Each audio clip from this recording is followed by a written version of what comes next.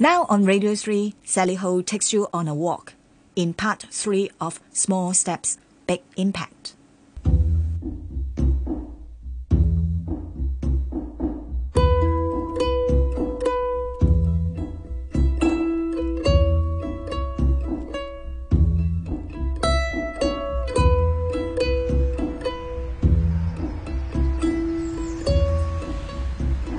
Welcome back to Small Steps, Big Impact.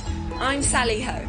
As you know, I've become all about living sustainably over the past few years. Previously, I've been bringing you with me on this radio journey to find out some of the easiest ways we can all go green. We've ditched beef and even gone out to get a planet-forward meal. Today, we're doing something even easier than that. Something all of us do on a daily basis, but perhaps just not enough of. What I'm talking about is walking. I know it's not always possible to avoid road transport. I, for one, often take the bus when I'm travelling to work. But whenever possible, and especially on the weekends, I like ditching buses and cars, and instead I travel by foot.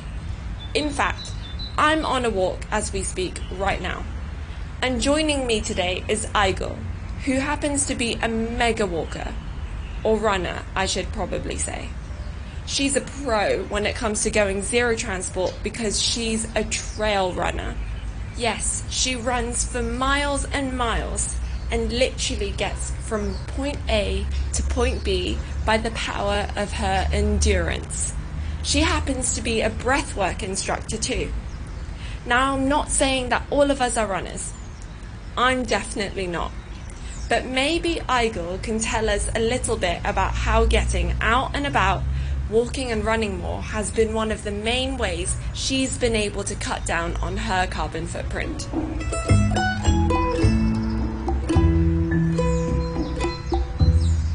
Hi Aigul, can you please tell us a bit about what you do, your story and your sustainability background as well? Sure. Hi, Sally, and thanks for having me. My name is Aigul Safiulina. I know it's a bit of a difficult name for most people. So I'm a certified breathwork facilitator and sound therapist, but also I used to be a journalist reporting about sustainability, environmental health, and human rights in the past in South America. And currently, I live in Hong Kong. I also work in the training and development company that is called The Do. And this is where we also help companies to execute their strategies that are also related to sustainability, innovation, and the most pressing issues of this time. And you're also a trail runner. So tell me a bit about that as well. Yes, actually trail running is something that I picked up in Hong Kong. So just a few years ago, even though I hail from the Ural Mountains, which you would think that everyone would be running there, but of course not, because they're a little bit wild and it's harder. But something that I explored in Hong Kong, and it was a big surprise for me, was the massive countryside. And initially, I was just curious. It was more like a hike type, but then I thought, I would actually prefer to run because there was a race that was all female, and it was also a charity one, and that's how I liked it. And haven't stopped since then. And before we dive more into running and walking, tell us what trail running actually is for those people who might not know. Sure. So trail running is the type of running, not 100% of the time. There is also an element of walking that is usually done on uneven terrain. So that wouldn't be a city type or, when you're close to residential buildings, but more out in the wild. So typically it would be mountains because they have trails, right? Or it could be also just up the hills. And yeah, for example, Hong Kong is very easy in this regard because you have trails literally everywhere. I mean, now we are walking here in Central, and Victoria Peak is just nearby. Or if we go further to Quarry Bay, right? Like, you also have all this Mount Butler, you can go to Repulse Bay and to the south side, and it's quite easy as well. So it's not very common. Usually it's something, where you need to take an effort and people would spend days. But of course, if you think about, how to do it, so of course when you go uphill, that's not when you run. You're not expected to run, except of course if you are, one of these professional runners or it's a competition.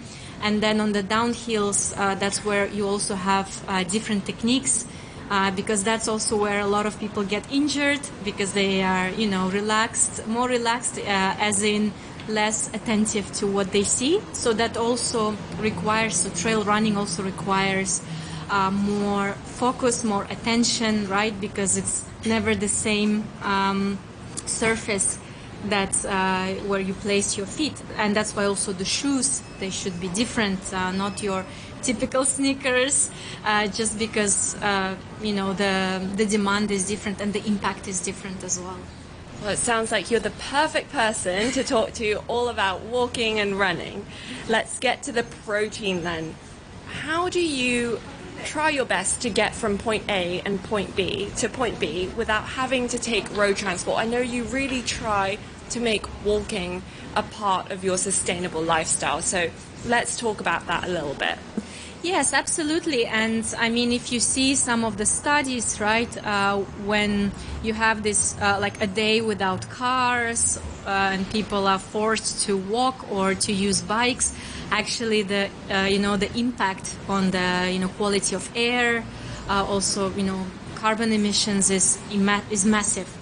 So that's why I think we should all probably be using our legs or bikes if possible. I'm quite lucky because I live in Muiwo, in South Lantau, and our transport is typically bikes, within the village. And then, of course, when we go to the city, that would be a ferry. I still don't know exactly what's the output, but at least something that I really like is that Hong Kong is also quite easy to walk. It's pedestrian friendly, and anyone can actually of course I don't really know how it would be for people who have restricted mobility, like people who are using wheelchairs. But I think for most of the people, it's very accessible, and even if you walk up the hill, it's quite easy. And plus, of course, the harbor front, at least on the Hong Kong side, but also on the Kowloon side, is expanding. So I think it's also a perfect way to, get to know the city again, some of the hidden spots. And it's just nice when you walk, you also feel more energized, you feel, like at ease in the end. And it's and even though that we know that typically we should be walking 10,000 steps a day, but I think it's a bare minimum. We can always do more, and especially in a place like Hong Kong. Well, it sure puts me at ease right now talking to you while we go on a walk. Why do you think more people don't think about simply walking more as part of their eco-friendly lifestyle? I think a lot of people, they want to become more sustainable, and they might choose to switch their light bulbs to LED or shorten the time they take in the shower to save water, perhaps. I feel like walking is one of those things that don't really come to mind as easily. Why do you think that is? I think because it's just so walking is so accessible, right? It's something where you don't need to pay any membership or wear particular clothing. So it feels like because it's granted, just like breathing, it feels like I have it anyway. So we don't really give it enough attention and credit. And then of course I think most people, and I don't know for your childhood, but in my childhood we were not really taught about the benefits of just simple walking, and actually it has a lot. And even for some people, I know that a lot of people can't run because they have certain health issues, or they just don't like it, but walking is suitable for everyone. So everyone can do it. Again, most people who don't have any particular health issues. So I think it's education, because it's granted, so we feel that it's easy. And then third thing is also just building a habit, right? Because that means, for example, if it's part of your commute that you wake up earlier, or you leave the house just a bit, like 10 minutes earlier. And sometimes we get so caught up in our daily routines that it feels like, oh no, maybe next time. But and sometimes, if it's also like, because it's free, walking is free, you can't really charge for that. Maybe one thing that, people can do is just reward themselves. Okay, I walked, so I don't know, I get myself an apple. I mean, something healthy, of course, not an unhealthy thing. You're so right. And you mentioned about the commute, but I think for some people that's really not possible. They have to take transport when they commute for work. But on the weekends, we can really incorporate more carbon-free activities then. That's our chance. What are some activities that you like to spend your weekend doing without having to travel on the road per se? Yeah, I mean, again, like definitely walking is a great one. Just exploring your neighborhood, for example. And I love doing that in Lantau just because, again, probably it's a very lucky, position because, we have a lot of nature and there are cows, and places to see and to visit. But then some other things could be, again, hiking, right? Or trail running. It could be also water sports like swimming. I love paddling. I know that I still need to travel a little bit to get to paddling, but then, for 2 hours I'm just using, a boat that, is not on any engine. It moves if we move.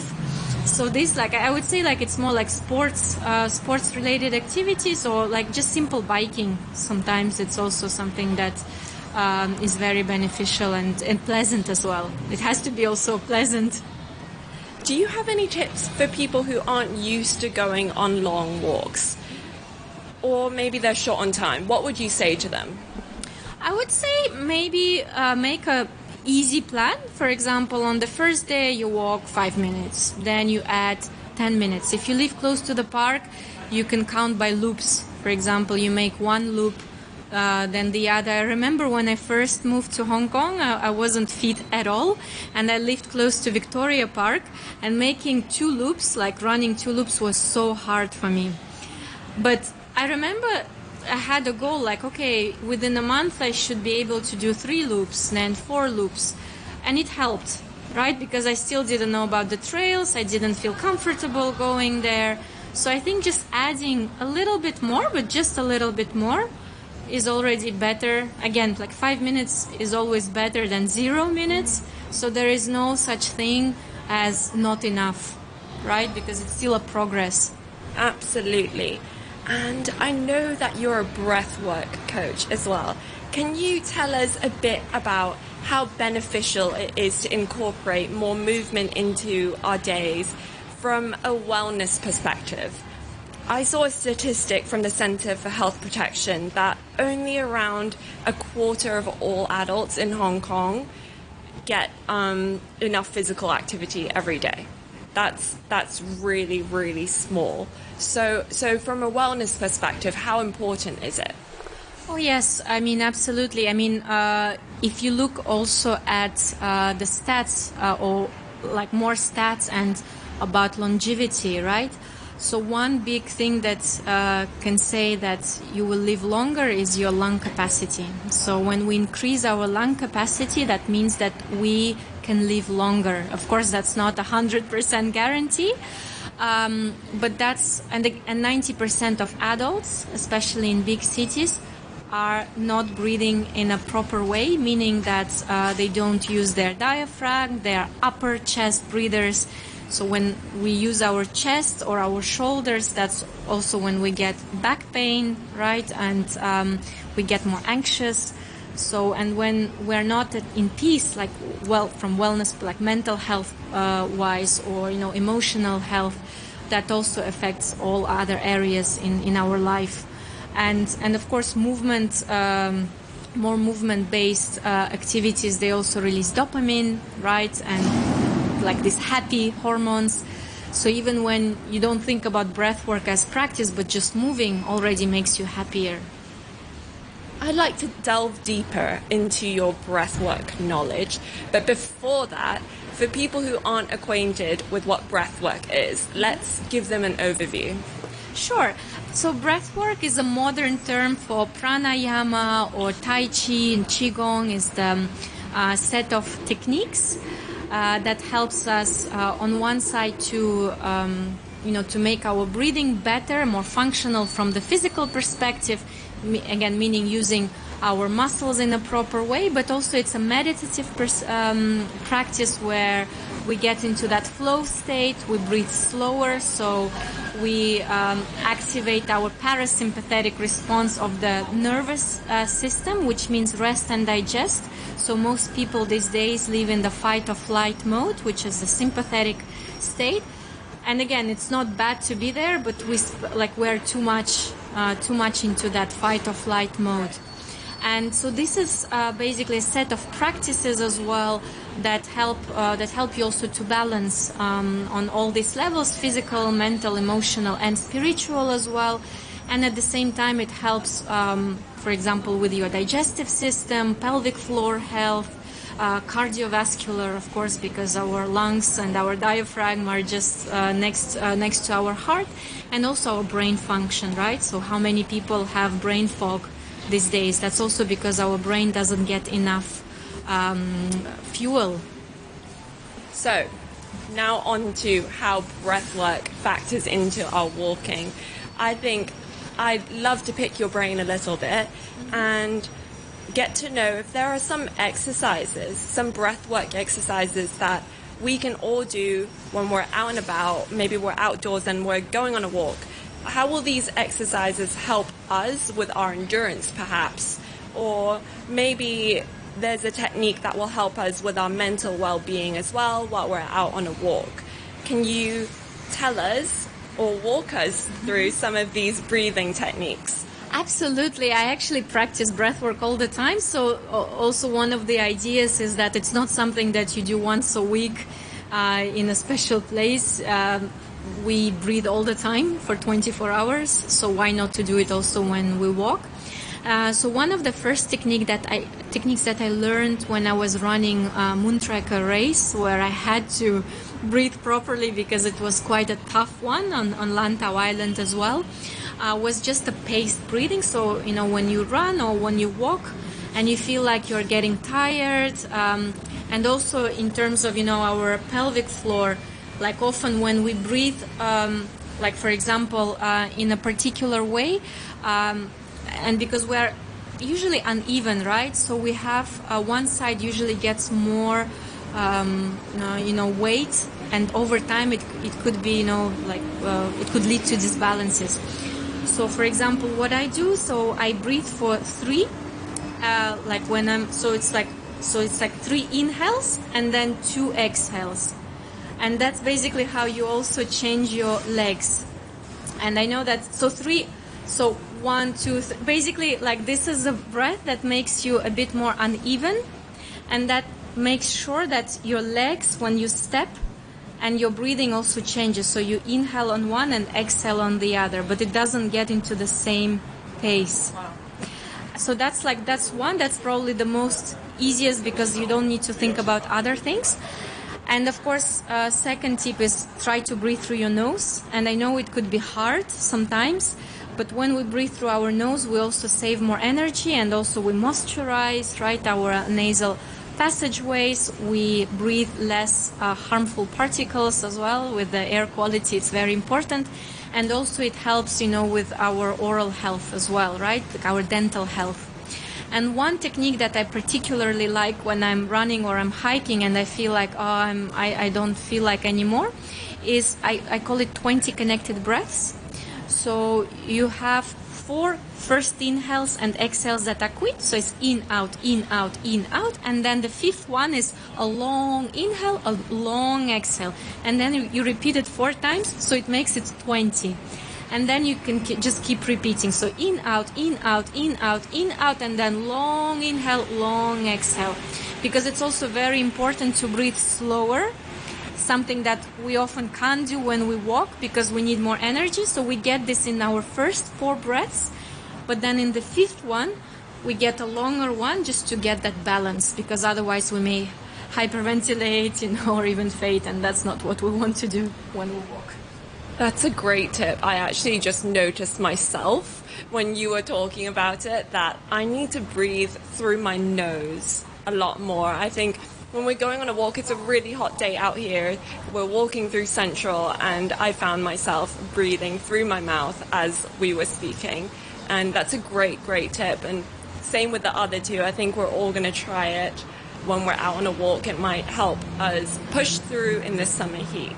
Now, we're walking through Central because it's a weekday and we're out and about. But on weekends, when you have a bit more time, where are your favorite spots to go on a walk? Can you give some ideas where we can go? Yeah, so any harbor front is perfect. Yes, again, I love South Landau, so that's probably where you would find me. And also like exploring some, new trails, but something where I like walking, so that would be definitely like the harbor front on both sides, both on the central side and TST. Then Bowen Road is amazing because even if it gets crowded, it still feels quite spacious and it's nice to walk there. And somewhere like new-ish that I liked a couple of years ago is Cinquano Promenade. It's really nice. And it almost feels like you're in a different city if you're not, of course, from Cinquano. But that's quite beautiful as well and gives you a different view. For me, my favorite walk is going to Hong Kong Park. You are only 15 minutes away from Admiralty or Central, and you feel like you're in a completely different place. It truly is a bit of an oasis in the middle of the city, isn't it? Have you ever been? Oh yes, I love it. Absolutely, I love it. And it almost feels like, you get into that, like you're in that buzz and it's loud, and then suddenly it's like quiet and you feel like, oh, what happened? And, like it's a great battery charge. And it makes for a great weekend activity that is completely carbon free. Absolutely, yeah. I mean, the best things are often, the easiest and cost-free. We have access to all of them, and so why not to leverage them? Finally, I'd love for you to tell us some of your other sustainability tips. Apart from walking, what do you like to do? Oh, absolutely. I love...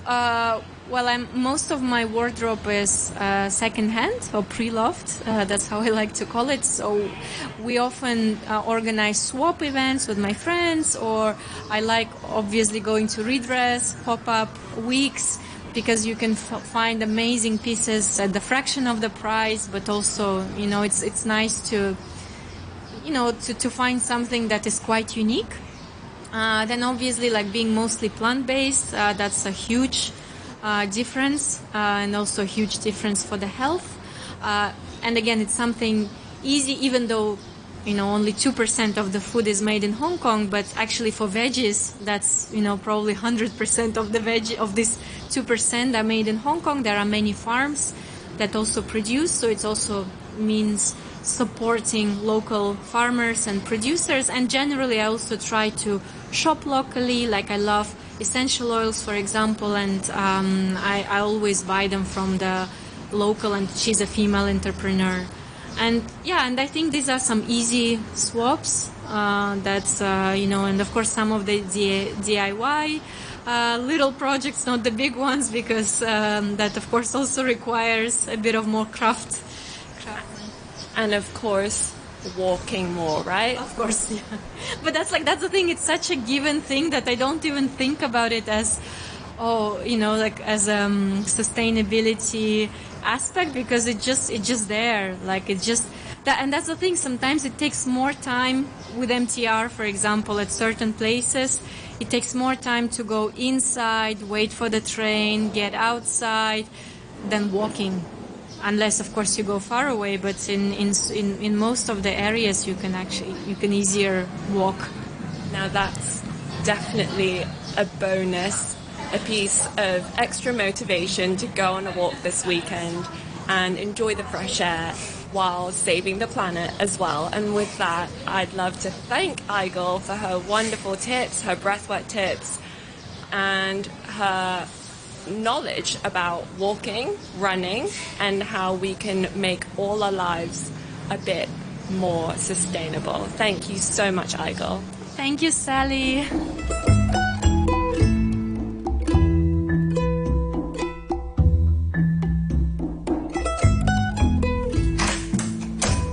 I'm back home after walking around with Igor. I've worked up a bit of a sweat, so I'm going to cool down, get some water. And while I do that, I want to find out more about how big a difference going car-free can be. So I'm just going to sit down and have a bit of a search online. As I mentioned earlier while I was chatting with Igor on our walk, transport makes up a pretty big portion of Hong Kong's carbon footprint. According to data from the EPD, the city's road and marine transport is responsible for around 18% of our total greenhouse gas emissions. It's the second biggest direct source of greenhouse gas emissions after the energy sector. It's a major source of air pollution too. Globally, transport accounts for around a fifth of our carbon emissions. Aside from the obvious reduction in transport emissions, and in addition to all the health and well-being benefits that come with choosing to walk or cycle, there are also indirect environmental benefits. By choosing to walk more, we're creating greater demand for traffic-free spaces. This means more greenery and more plants to capture carbon dioxide and other types of pollution from the air. Less need for road vehicles also helps to reduce noise pollution. And a quieter environment is beneficial for wildlife, including the wildlife we have here in Hong Kong. Despite being an urban city, we have a diversity of birds. In total, we have over 570 recorded species. Now, before I get a bit sidetracked, let's go back to how walking relates to our carbon footprint. The key thing is that it's essentially zero emissions. It's as carbon-free as you can be. I know that in order to really reduce Hong Kong's transport emissions, we're going to need big policy-level changes to encourage the use of electric vehicles and to switch to a renewable energy grid. But in the meantime, we can still do our little bit to reduce our emissions. Small steps, big impact, right? That's why it's a great idea to go on a walk as a carbon-free weekend activity, as we learned from Igor earlier. It can be as easy as walking around your neighbourhood, or visiting a local park, or going on a hike to really immerse yourself in nature. Instead of just talking the talk, let's walk the walk, quite literally. Next week on Small Steps, Big Impact, I'll be exploring how to reduce our carbon footprint by BYOB. Bring your own bottle. But for now, it's goodbye from me. I'm Sally Ho, and I'll catch you next time.